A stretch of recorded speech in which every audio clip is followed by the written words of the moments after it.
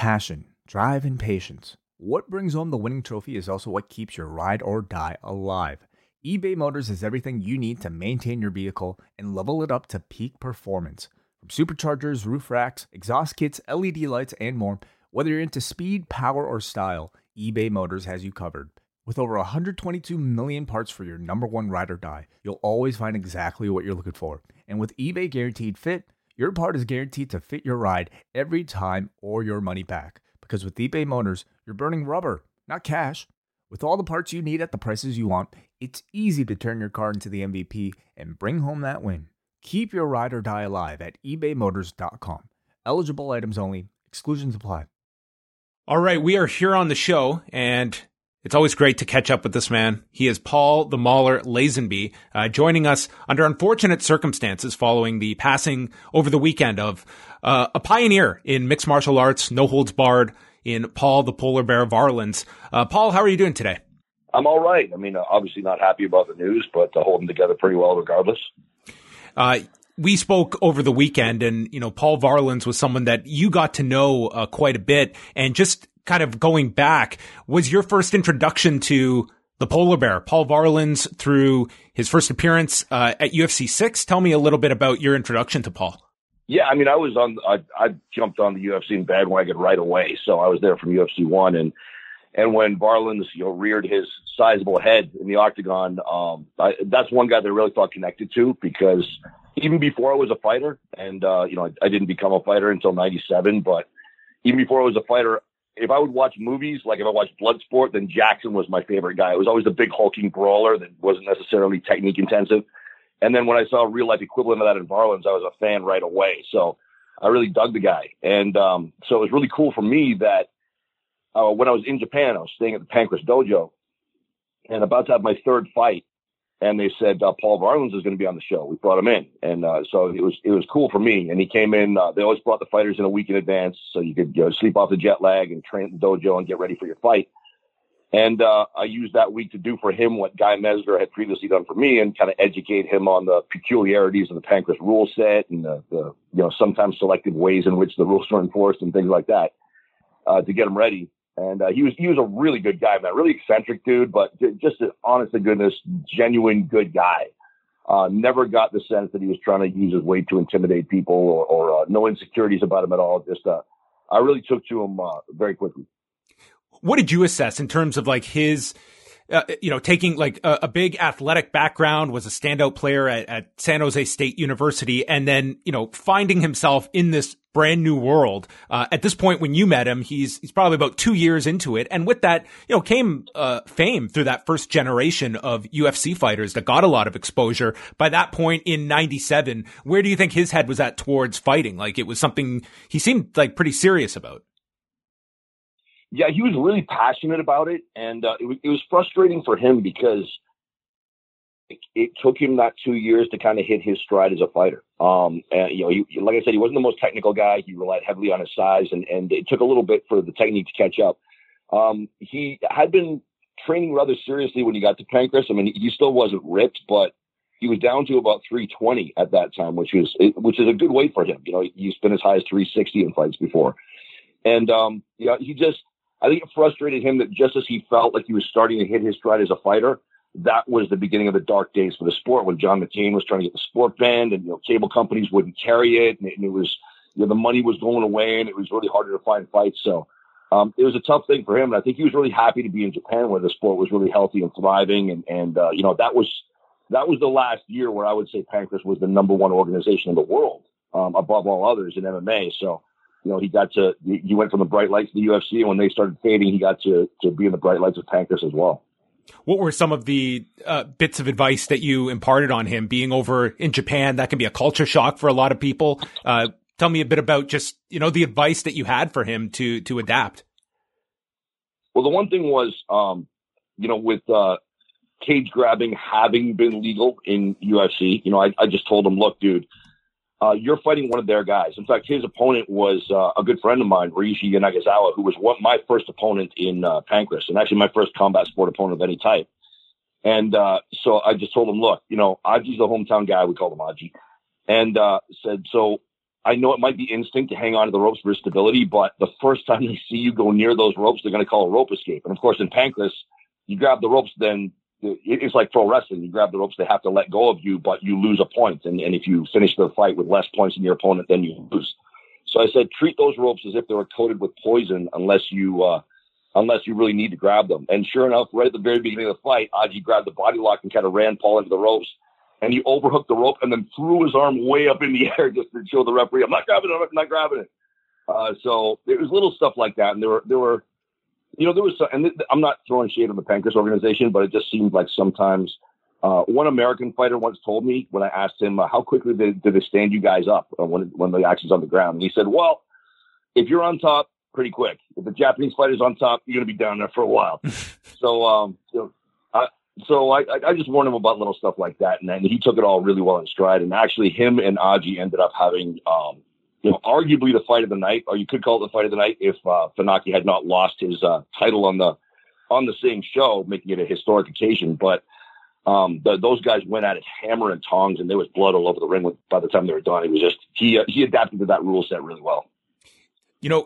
He only had like a short time in fighting. Like it really lasted about 3 years. But when you look at the guys that he fought, it seemed that he was, didn't have any inhibitions about put me in there with whoever. When you look at the likes of Mark Kerr, a young Igor Vovchanchin, like very early on, Marco Huas. And I mean, some of these, like at the end of his career, he fights twice in one night in Brazil and 5 days later flies to the Netherlands to fight Dick Fry. Like this was a guy that just seemed to be like, this just epitomized to me mid to late 90s, no holds barred, where it was, you would be like a ping pong ball going across the world and fighting whoever was put in front of you.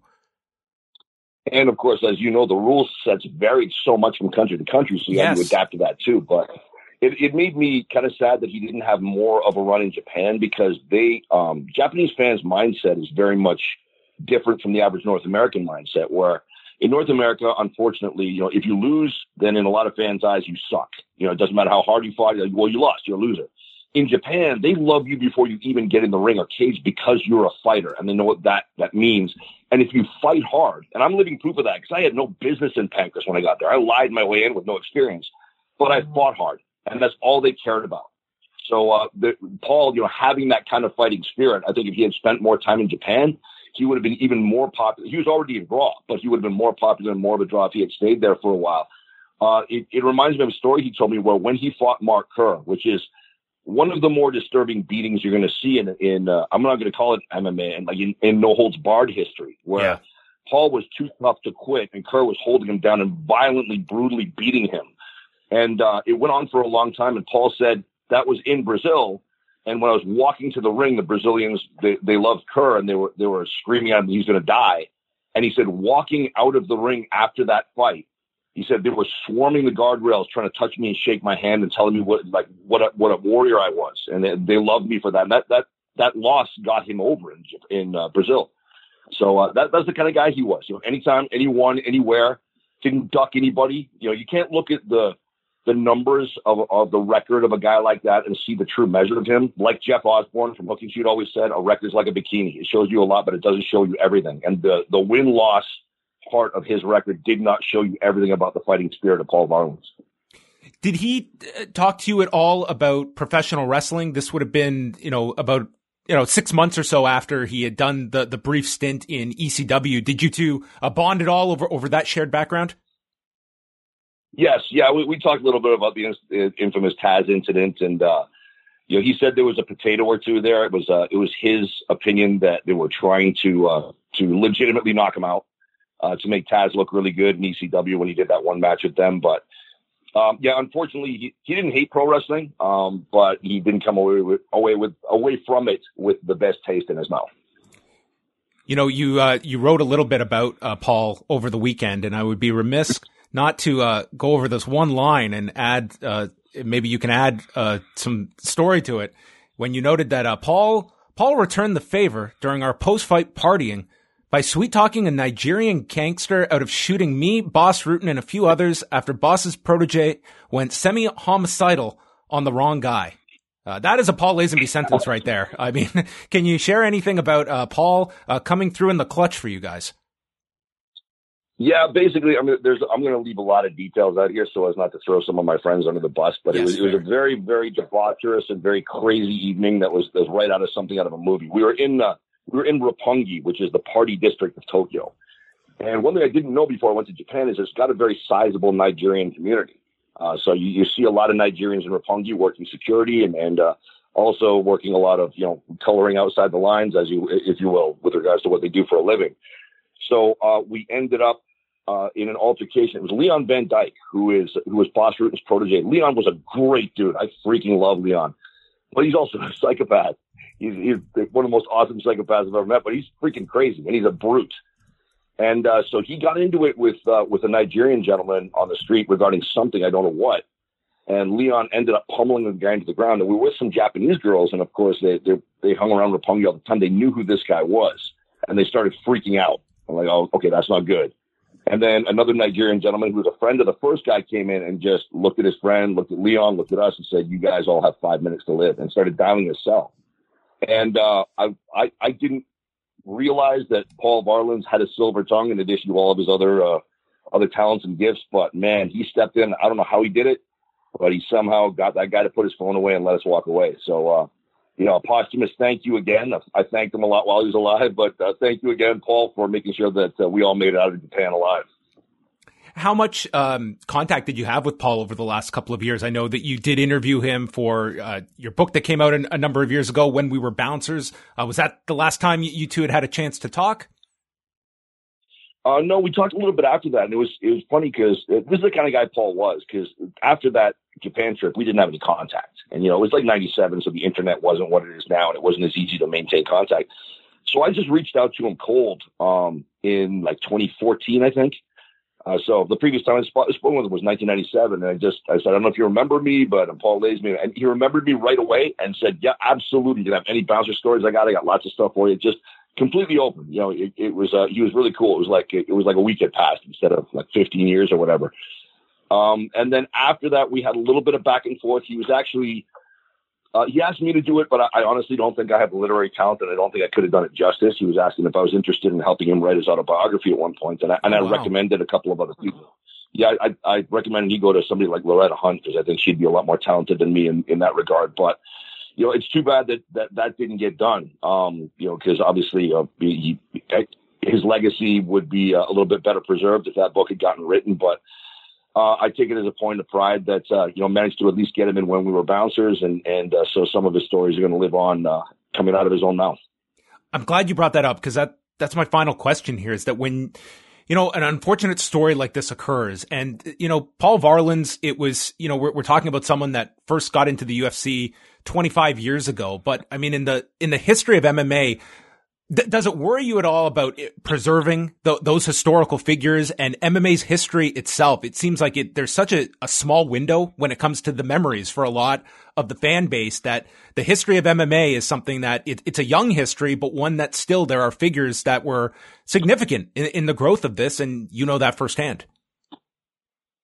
Yeah, it's something that I've noticed is a big difference between boxing and MMA is that boxing reveres its own history. And you don't see people watching Jack Johnson matches and saying, well, Lennox Lewis would have murked that guy.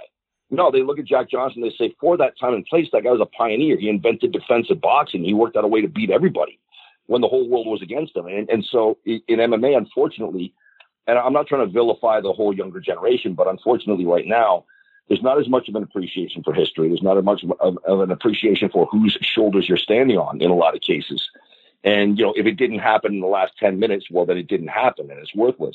And that's too bad. And MMA being a new sport, a relatively new sport, that new mindset is attached to it. So the history often gets discarded. And it's really too bad because there was nothing more exciting, nothing cooler than the MMA scene in the late 90s and early 2000s, And, people like Paul Varelans and Shayna Baszler and stuff like that, they don't get the credit they deserve. Jeff Osborne never gets mentioned. And without Jeff Osborne, I don't think there would have been a female MMA environment that would have been able to foster the Ronda Rousey phenomenon. He kept that sport alive for 10 years at his own personal expense. So, yeah, I think it is very, very important that we keep bringing up the old names and also showcasing the old product, which was so exciting. I pulled out some old IBC brutal Valley Tudo stuff for a friend of mine who's only about 10 years younger than me. And he couldn't believe that this stuff had gone on. All he knew was the Zuffa UFC product. I said, no, dude, like MMA was so many different things in so many different parts of the world. And he was glued to the screen. So, we definitely need to keep preserving the past. We definitely need to keep bringing up names like Paul Varelans, because he was a very integral part of building what MMA would later become. And he was a part of what I think will always be the most exciting era of the sport.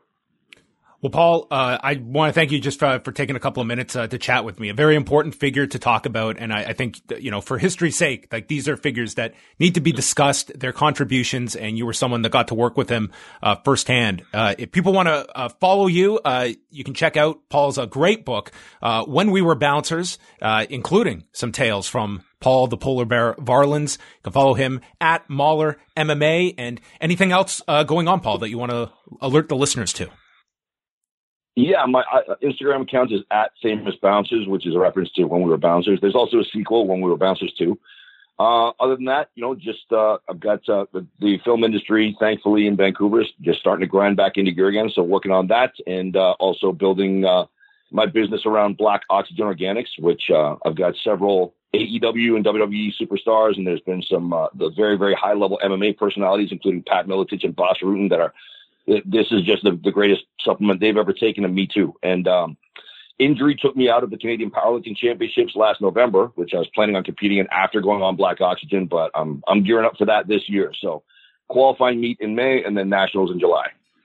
Well, excellent stuff. Oh, and that's that link would be buybblackoxygen.com for more information. Buybblackoxygen.com. All right. Well, definitely keep us updated on that, Paul. It's always great to catch up with you, even when it's unfortunate circumstances such as the passing of Paul Varelans. But thank you very much. Always great to chat with you. Thanks a lot, John. It's always great being on.